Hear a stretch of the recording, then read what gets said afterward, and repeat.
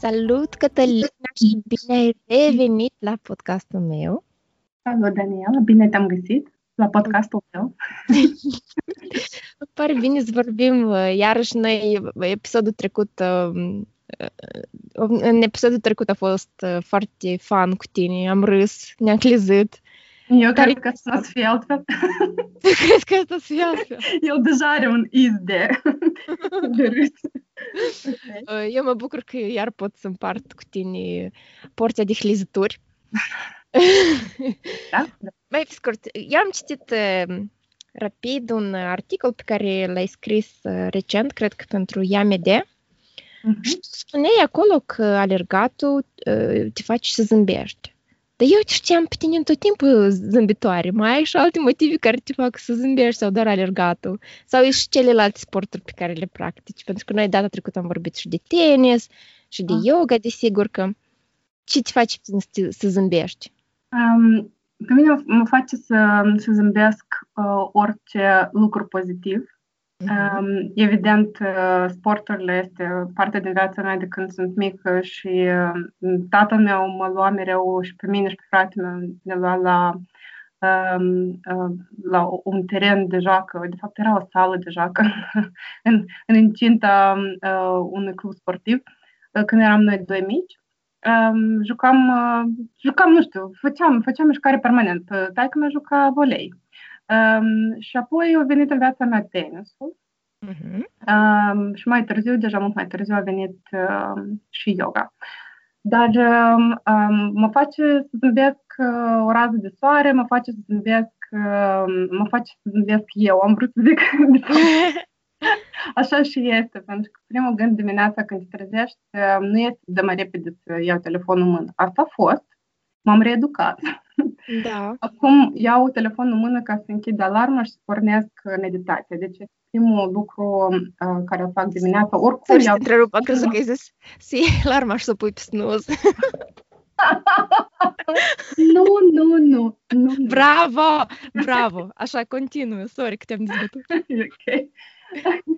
Și oricum iau telefonul în mână, da? Dar acțiunea urmează. Primul lucru care fac, închid alarma. 2, îmi pornesc meditația și primele 15 minute din dimineața mea este meditație, fără excepție. Așa. Da. Ce fel de meditație? Unde o pornești? Cum? E aplicații pe YouTube? Mi-am place foarte mult Insight Timer și Calm. Pe Insight Timer sunt într-atât de mulți instructori de yoga sau pur și simplu practicieni care fac meditație de mult timp. Eu mi-am ales o meditație pe care o fac în fiecare dimineață și îmi priește într-atât de bine că eu doar cu ea și mă trezesc. Eu nu vreau să impun nimănui o meditație anume, pentru că este foarte individual, dar recomand aplicația Insight Timer. Dacă sunt vorbitori pe limba engleză, care ne ascultă, uite acolo. Și asta este buna mea dimineață, mă trezesc, în fața ochilor mei am un Basic Vision Board pe care am și toate afirmațiile.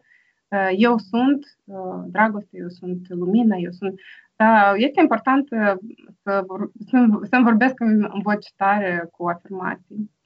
Deci asta mă face pe mine fericită dimineața, mă face fericită să mă duc să mă spăl pe dinți, inclusiv să mă uit la mine în oglindă, să-mi zâmbesc. The little things in life.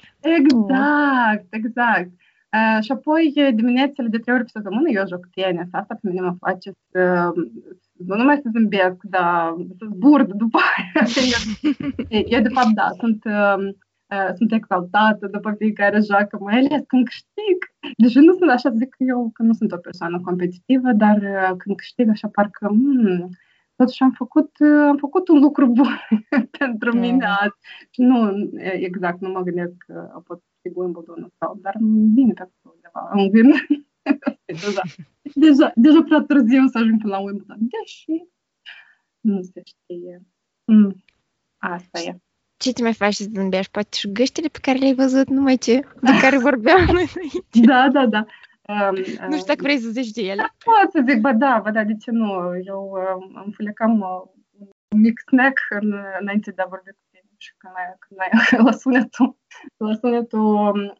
Skype-ului, zic, ok, ridic ochii și așa vreo 5 gâști în linie trec prin fața ochilor mei, eu fiind la etajul 7. Sunt practic aproape de cer, știi?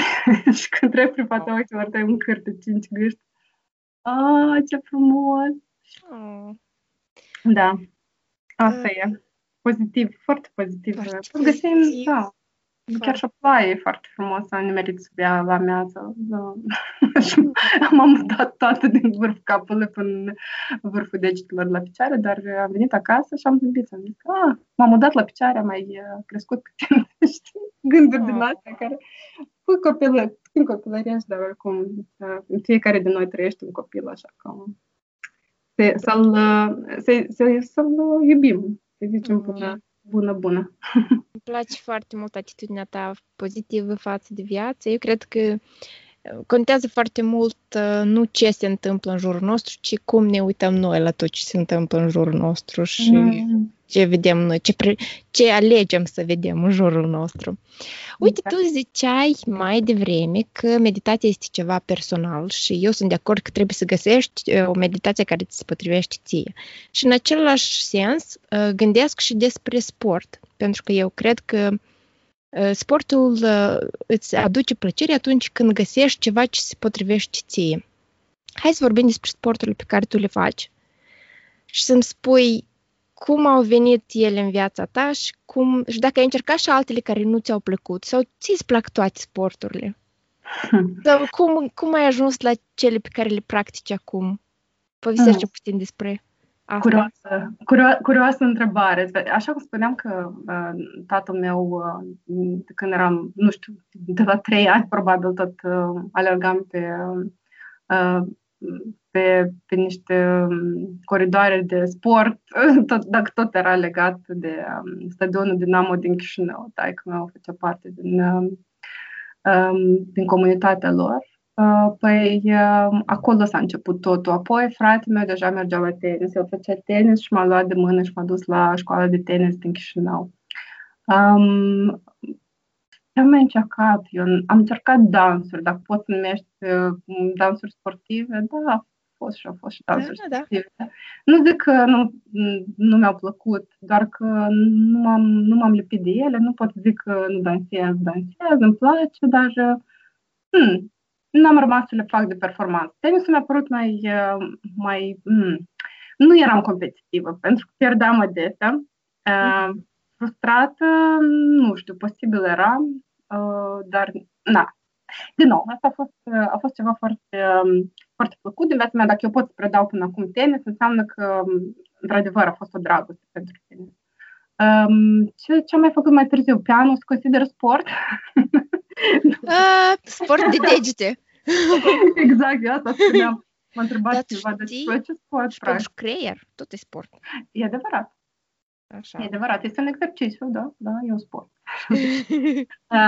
Pianul... Sorry, ai început să zici că te-a întrebat cineva? Și eu, ca de obicei, te întrerup? Nu pe asta. Nu, ziceam că cineva m-a întrebat, sportul practic. Tenis, pian și pe urmă zic, pianul nu este tenis. Da, acum tu ai zis corect. Este un sport al minții. Așa că îl considerăm sport. Da. Să ne aud acum mai multă lume să zică, Nu contează, asta e lumea noastră. E spațiul nostru, noi putem să vorbim ce vrem aici. Da, de acord. Asta e. Deci, pe lângă asta, nu știu dacă am mai practicat ceva. Nu. Basketul la școală îmi plăcea, dar totuși am rămas cu dragostea mea este tenisul. La toată lumea ziceam, dragostea mea este... Așa e. Și până acum, dacă joc și fără el mi-era chiar trist, nu știu ce să fie în iarnă, dar găsesc eu soluții. Păi te faci squash sau nu-ți place squash? Îmi place, dar este diferit. Este absolut diferit. Dinamica e diferit. Este foarte, foarte dinamic sport. Dar sunt și terenuri de tenis înăuntru, nu? Adică acoperite pentru sunt iarnă. cluburi, da. Sunt cluburi în care poți dar deja o să vedem cu regulile, da? Cu corect. virusul. Asta e. Da, bine. Cam asta e, dar iarăși și yoga, eu nu știu dacă eu pot numi yoga sport. Sigur că e sport. Cum? Nu pot să numesc sport. Este o relație frumoasă o simbioză frumoasă între minte și corp, dar ok. Eu nu cred că l-aș clasifica ca un sport. Asta ar fi... Da, mișcările sunt ceea ce mi-aduce aminte că făceam la școală, da? Mai ales în yoga în care eu predau. Dar unele sunt foarte lente și o faci pentru ca să simți corpul, ca să relaxezi mintea. Pe când sportul care o făceam la școală era doar pentru ca să dai afară din energie care stătea dormita în tine. Să fii mult mai ager. Noi data trecută am mai vorbit și despre tapping, tehnica pe care tu o predai la yoga. Eu așa și nu am fost la nicio oră de-a ta. Data trecută am zis că tot am să vin și nu s-a mai întâmplat. Ce? Tentativa a fost. Dar, da, te rog, te invit. Da, vreodată se întâmple când o să alinieze toate stilele. Știi cum noi zicem așa, noi din noi vorbim de mine și Dorina, pentru că noi vorbim în fiecare zi, contează foarte mult să setezi intenția. Ți-ai setat intenția, atunci planetele se aranjează cum vrei tu. Bun, hai să trimitem intenția în univers. Da. Scris hârtie și s-a făcut. Și ține steluțe și gata. Tot o să întâmple. Am vrut să te întreb despre beneficiile sporturilor pe care le practici și poți să alegi ce vrei. Poate nu piano, pe care nu l-am considerat ca sport. Da, alege tu un sport sau 2 sau 3 sau câte vrei și vorbește puțin despre beneficiile sportului. Ok. Eu pot să... De fapt, în sport este foarte important să te miști, da? Și mișcarea este sensul vieții, asta spun eu, asta spun alții. Mie îmi place foarte mult să alerg. Să alerg, să fac mișcarea asta doar nu pentru că trebuie, dar pentru că corpul meu necesită mișcarea mai activă. Pentru că suntem într-atât de imobili în timpul zilei, vorbesc despre mine, care stă în fața calculatorului. Dar... Și eu la fel, crede-mă. Ori cu pictatul. Păi, ori pictat, ori editat, ori înregistrat de podcast, majoritatea zilei stau pe scaun. Așa, ok. Deci eu specie și linii cu tine. Da, dar bine, ascultătorii pot să fie de acord. Dacă viața lor este în mișcare, știi, în fiecare zi în mișcare. Foarte corect. Mersi că te gândești la ascultătorii mei. Da. Eu nu m-am gândit la ei. Nu spune asta, e tău. Sorry, s-mă scuzat. Eu vă iubesc pe tot. Știi, eu spuneam în unul din interviuri că, în sens aristotelic, mișcarea este o schimbare. Și mișcarea, într-adevăr, de sens vieții. Și alergatul este una din formele mișcării. Dar în fiecare sport, nu știu, un sport în care tu trebuie să stai pe loc și să dai doar... te uiți cu ochii, știi cum se mișcă lumea în jurul tău. Poate este sportul minții, care este șahul, așa acolo trebuie să miști figurile pe portativ, mai am spus, doamne, tot pianul este în cap, dar tabla de șah. Deci, care sunt de fapt beneficiile mișcării sau, da, beneficiile mișcării ar fi că avem ea îmbunătățește o funcție a plămânilor și avem o respirație mai calmă. Bine, nu imediat, pentru că atunci când alergăm avem nevoie de oxigen mai mult și tragem în plămâni, este foarte activ. După aia, când ne oprim, se mai calmează spiritele. Foarte bine îmbunătățește somnul, ceea ce este un beneficiu pentru mulți care nu pot dormi nopțile. Dacă nu te miști mult, dacă ai foarte multe griji, grijile este un alt moment, Mișcă-te. Mișcă-te înainte de somn și nu noaptea. Da? Sunt mulți care le place să alerge seara. Dar am zis că înainte de somn, nu chiar înainte de somn, poate mai devreme. Cunosc persoane care alergă seara și simt foarte bine. Merg prin parc și văd foarte mulți care alergă seara. Nu suntem individuali, iarăși. Nu vreau să zic că e bine, e rău, dar după mai multe studii se zice că mișcarea înainte de somn te agită doar. Cineva are nevoie să agite ca să doarmă mai bine. Iarăși, sunt oameni și oameni. Da, și un alt beneficiu ar fi un sistem imunitar mai bun. Și este foarte eficient, cum ar fi prezintă efecte benefice asupra creierului. Da. Și cam asta, da, cercetările multe povestesc despre mișcare, că reduce riscul de anumite boli, cum ar fi riscul de a face cancer sau stop cardiac sau care este infarctul, da? Și cam asta e. Sunt multe beneficii pentru cei care au probleme cu spatele, care au diabet zaharat sau presupun că și pentru anxietate. Da, inclusiv. Dar sunt oameni care sunt anxioși și nu vor să alerge sau să meargă mult. Deci, iarăși, sunt oameni și oameni.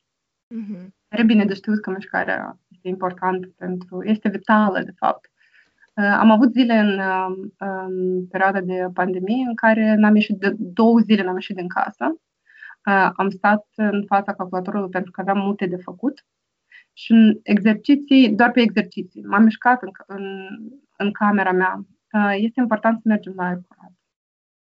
Să facem o plimbare prin parc sau pe străzi, dacă parcurile au fost închise și așa, pe cât se poate de evitat spațiile mai aglomerate, ne mișcăm. Cătălina, vreau să te întreb cât de des alergi în mod normal, ignorând situația actuală. De câți ani alergi, cât de des și cât de mult de fiecare dată alergi? Eu alerg hai să zicem așa, nu pun un target, dar 5 km de fiecare dată când alerg. Și o fac acum, dacă joc tenis în fiecare dimineață, eu nu reușesc să alerg. În fiecare dimineață am zis nu, de 3 ori pe săptămână. Fiecare de 3 ori pe săptămână dimineața. Da. Așa și alerg eu de când sunt mică. Pentru că pentru mine este important alergatul. Și ziceam mișcare, hai să zic așa, dar la școală nu-mi plăcea să alerg. Asta e foarte curios. La școală și până când aveam noi educație fizică la școală, tot căutam motiv să nu merg să alerg în jurul parcului. De ce? Pentru că la 7 ani eu am mers la școală de tenis. Și nouă ne făceau exerciții cum ar fi de pregătire fizică, ceea ce dura 2 ore. Mai întâi alergat de jumătate de oră prin parcul Alunel, care este în departe de Zorile și el este destul de mare. 2 la mână erau exercițiile care urcam pe scări în sus și în jos, la școala de tenis și înapoi. Păi eu după aia nu mai simțeam picioarele. Te gândești că la exerciții la școală trebuie să fii cea mai rapidă și cea mai dornică să alergi, dar nu, eu nu am într-atât de bună doză, o doză bună la începutul săptămânii sau mijlocul săptămânii când făceam la școala de tenis, că la școală eu nu mai vroiam. Eu, sincer, stimulam probabil pe locuri. Nu mai țin minte, dar se minte că foarte des îmi pregăteam niște scuze să nu merg. Și asta nu a fost frumos, dar cel puțin eu îmi luam doza puternică la școala de tenis, asta țin minte eu, bine. Cred că nu tare îmi plăcea mie să alerg totuși, dar asta a devenit parte din memoria mușchiului meu și acum, dacă nu mă mișc, dacă nu merg rapid, cel puțin, dacă nu mai vorbesc de alergat, păi să știi că nu mă simt cel mai bine. Adică așa, simt energia stagnantă în mintea mea, în primul rând, corpul meu, nu mai vorbesc pentru că mușchii, dacă nu se mișcă, se atrofează și creează multe boli, inclusiv dureri de cap, migrene, ceea ce n-am mai avut de mult timp. În timpul cancerului cred că am avut atunci, pentru că nu prea mă mișcam în prima perioadă, dar migrene, așa, nu am dureri de cap. La schimbări de timp reacționam când eram până în 30 de ani, probabil eram foarte aproape de toate bolile posibile. Simulam, victimizam. Da, eram o victimă a bolilor. Și apoi am decis că nu mai am nevoie de pastile, suficient a fost în chimioterapie. Și cred că asta, știi cum, e un setup bun pentru creier. Ce vreau eu de la mine. Pot să te întreb, numai dacă vrei să răspunzi. Ziceai că nu te mișcai în prima perioadă când aveai cancer. Asta era din cauza că te simțeai rău și nu puteai să te miști? Sau care a fost cauza? Da, nu mă simțeam bine și eram ca o legumă. Eu ziceam că vegetam. Erau zile când eu vegetam, două zile nu vreau să mă scol din pat. S-a mai întâmplat. Minty Fried m-a venit de la lucru și m-a întrebat de când ies din casă, pentru că afară zi frumoasă cu soare și poți să duci să plimbi. El încerca să mă stimuleze, știi, să ies din casă.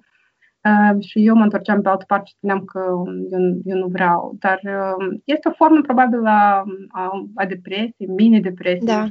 Pentru că eu după 2 zile m-am sculat, m-am impus să mă scol, tot el m-a făcut să mă scol și să ne plimbăm. Și așa găseam eu cumva motivația să mă scol. Am început deja să ascult și niște cărți meditative și informative despre creierul uman și cum pot să lucrez cu mine, cu sinele și cu fricile mele și cred că m-a ajutat mult să mă mobilizez. Da, așa asta a fost începutul, pentru că eu nu știam ce se întâmplă cu corpul meu. Probabil mintea mai mult a fost afectată decât corpul. Eu mă bucur foarte mult să vorbesc cu tine astăzi și dintr-un alt motiv foarte important, pentru că tu din fericire ai trecut peste asta, ești o învingătoare și îți place să ajuți și alți oameni și de aceea noi o să vorbim acum puțin despre ce faci tu în fiecare an, dacă înțeleg corect. Vrei să ne vorbești despre, pentru că ai zis și de 5 km, probabil că ajută și ca antrenament pentru alergatul pe care o să-l faci cât de curând. Hai, povestește-ne întâi despre Race for the Cure și după aceea o să trecem la altceva. Da, într-adevăr, pe Race for the Cure este evenimentul care îl organizează Running Moldova și va avea loc pe 25, 26 și 27 septembrie, începând cu ziua de azi, timp de 3 zile, acest eveniment este un eveniment caritabil care este dedicat femeilor diagnosticate cu cancer mamar la noi acasă. În traducere, Race for the Cure ar fi cursa pentru vindecare și banii pe care colectăm vor fi utilizați pentru a organiza taberele de recuperare pentru femeile care trec prin cancer în Republica Moldova și aceste tabere vor avea loc începând cu anul viitor, probabil, pentru că anul ăsta nu mai reușim să ajungem la Chișinău din actualele condiții. Și dorim să organizăm o tabără sau, de ce nu, 2 în anul următor. Deci donațiile vor fi deschise până pe 30 septembrie. Dacă tot ziceam că pe 25, 26 și 27 septembrie are loc acest eveniment, dar donațiile se vor extinde până pe 30 septembrie, când platforma pe care ne este gazdă, Think Pink Europe, suntem în parteneriat cu ei și ne-au oferit această platformă unde putem să facem fundraising-ul. Și apoi asta am vrut să zic. Da, evident. Dacă vorbeam despre fundraising, este, să zic mai întâi despre cursă, că este a 5-a ediție a maratonului Running Moldova. Și Bine, dacă tot nu putem să ajungem să fim fizic acolo, în fiecare an îl organizăm în Chișinău, la Valea Morilor, dar anul acesta, dacă tot pandemia ne-a dat planurile pe cap, păi noi nu renunțăm și am organizat acest eveniment la scară europeană, utilizând platforma digitală. Și vorbind despre această platformă mai devreme, este o platformă prin care putem cum ar fi să creați echipe, da? Să coordonați în diferite țări. Exact, vreau să zic că colectăm cum ar fi banii pentru taberele de recuperare, dar și nu numai asta. Noi vrem să motivația noastră este să fim uniți, să fim toți împreună cu fiecare persoană care vine cu noi într-o echipă. Deci opțiunea numărul 1 este prin această platformă poți crea o echipă pe care am creat-o eu, pe care a creat-o Adriana Rotaru și Dorina Baltag și multe alte beneficiare din taberele de recuperare din anii precedenți. Și multe alte persoane care ne sunt alături din alte țări. Am creat echipe și acum, cu ajutorul persoanelor care ne susțin, mergem toți împreună. În echipa mea sunt la moment 19 persoane, dacă nu sunt mai multe, când m-am uitat pe astăzi. 21, zic eu, cam să în față. Da. Super, mă bucur să aud. Deci 21 de persoane, nu toate sunt aici la Londra, pentru că echipa mea este la Londra și vom alerga în Hyde Park. Punctul de întâlnire este Hyde Park Corner, pentru cei care vor să ni se alăture. Și o facem la ora 11, duminica, pe data de 27 septembrie. O fac și colegele mele paralel la alte ore, deci noi nu o facem în același timp. Doar sugerăm ca echipa mea, care dorește să participe la alergat sau poți să alergi, mergi, este alegerea fiecăruia din noi, să mergem în aceeași oră. Deci o să fie ca și cum suntem toți împreună. Cine este în Canada, Statele Unite și mutat în țări cu fusul orar diferit, aceste persoane sigur că o să meargă în alt timp, în timpul lor și vreau să le mulțumesc pe această cale pentru că îmi sunt alături. Și asta e, suntem o echipă, mergem toți împreună sau alergăm, chiar nu contează, atât timp cât suntem auziți, suntem văzuți de acele persoane care au nevoie de cel mai mult, probabil de atenția noastră, pentru că îi și ajutăm pe calea aceasta să se simtă susținute în perioada maladiei prin care trec și vorbesc de cancer, evident. Așadar, da, sunt două opțiuni. Deci prima opțiune este de a te alătura unei echipe la alegere. Pentru aceasta este, dacă nu cunoști, dacă vrei să alegi o altă persoană decât mine, oricum într-adevăr, sunt multe echipe, peste 20 de echipe la moment. Și poți alege oricare din echipe vizitând pagina noastră de Facebook Running Moldova. Și este un link acolo pe care faci click, alegi ziua în care vrei să mergi sau să alergi, contra o taxă de 5 euro, doar 5 euro este necesar pentru aceasta. Opțiunea numărul 2 ar fi să susții echipa Running Moldova pentru o donație. Este foarte simplu. Poți alege suma pe care dorești să o donezi. Intri pe pagina echipei și pur și simplu alegi opțiunea, sponsorizezi această echipă. Asta e tot. Sunt două opțiuni frumoase care se merită să fie privite ca o susținere pentru toți cei care trec prin cancer la moment și ne susțin și pe noi, pentru că noi dorim să organizăm aceste tabere în anii care vin și este un ajutor enorm, pentru că avem mai multe persoane care participă la organizarea acestei tabere. Dorina fiind inițiatoarea, ea a inițiat această tabără în 2017 și m-a invitat să fiu și eu parte din tabără. în calitate de mentor și instructor de yoga. Și de atunci le organizăm în fiecare vară, excepție fiind anul acesta, evident.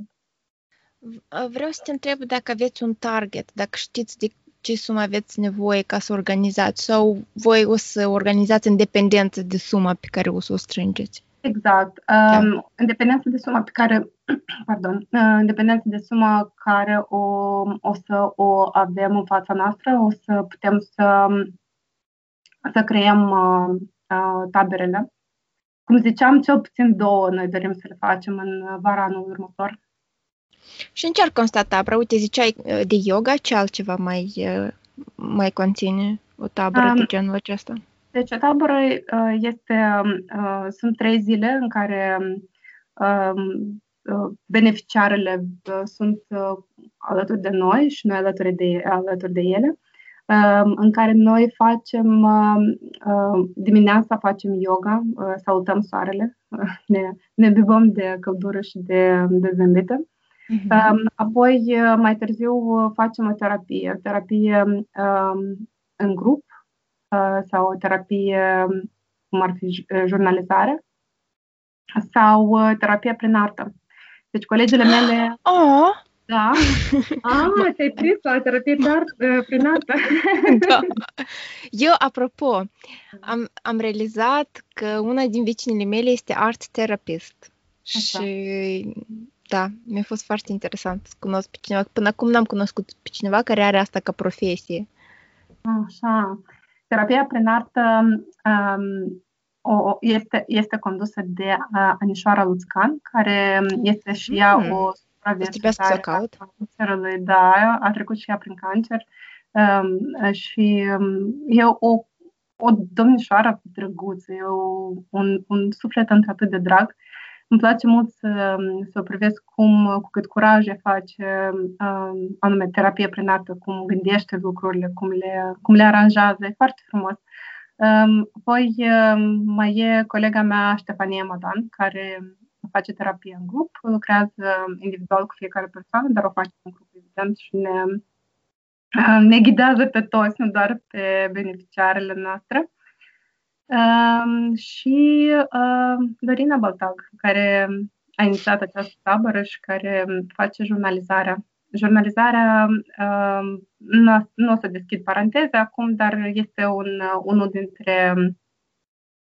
dintre acele metode care au ajutat-o foarte mult să treacă prin cancer. Este și ea o învingătoare, este și ea o supraviețuitoare a cancerului, ca și toate noi. Asta e. Așa a fost frumos să fie, să ne întâlnim și să creăm un lucru frumos împreună și le sunt într-atât de gratitude, vine în engleză acum n-apă. Recunoscătoare? Recunoscătoare pentru faptul că le-am întâlnit și putem să creăm această tabără și să ajutăm alte persoane care au nevoie de noi. Și îi mulțumesc Adrianei Rotaru, de fapt, care a venit cu Ranting Moldova cu așa o idee frumoasă în țara noastră, să ajute femeile care trec prin această maladie. Și uite așa, facem noi lucruri frumoase împreună. Foarte, foarte frumos. Când o să apară deja detaliile la tabără propriu-zisă, poate mai facem încă un episod. Că să mai vorbim cu mare drag. Cu mare drag. Am vrut doar să spun și ascultătorilor că am pus un desen la licitație și toți banii, dacă se va vinde, și sper tare că se va vinde, așa că trimiteți cât mai repede sumele cu care vreți, nici nu știu cum se zice bid în română. E ok. Spuneți-mi cu cât vreți să cumpărați. Și da. Banii o să ducă echipei tale. Ce am mai vrut să zic? O să pun toate link-urile în descrierea episodului ca să știe oamenii unde se duc ușor să acceseze Ramping Moldova, Race for the Cure și toate așa. Am scăpat ceva? Să vorbim despre ceva? Nu știu, parcă am zis tot. Unica ce probabil n-am menționat că cei care aleg să alerge sau să meargă, distanța este pentru a alerga 5 km și pentru a merge pe jos într-o plimbare de 2,5 km. Deci fiecare doritor să participe poate veni cu membrii familiei sau cu prietenii sau colegi de serviciu, de ce nu? Dar să păstreze distanța foarte umană, dacă este necesar. Și în final noi îndemnăm să facem o poză ca să o postăm pe pagina comunității prin utilizarea hashtagului Run Moldova 2020 și e abreviat Run Race for the Cure RFTC 2020. Uite așa. Asta este informația așa mai generală. Super. Importantă. Așa am trecut noi foarte serios într-o zonă. Pentru că este serios. Da, exact. Nu, noi am avut partea noastră de hrizitură și partea importantă, pentru că lucrurile importante tot au nevoie de parte pozitivă, știi cum, în jurul ei. Da, absolut. Așa că, știi cum, tot la temă. Mulțumesc tare mult, sper să mai vezi niște gâște zburând pe acolo. Din păcate, zburătoare să nu apară, că să aud așa niște sunete pe stradă, de parcă și avânt în sus.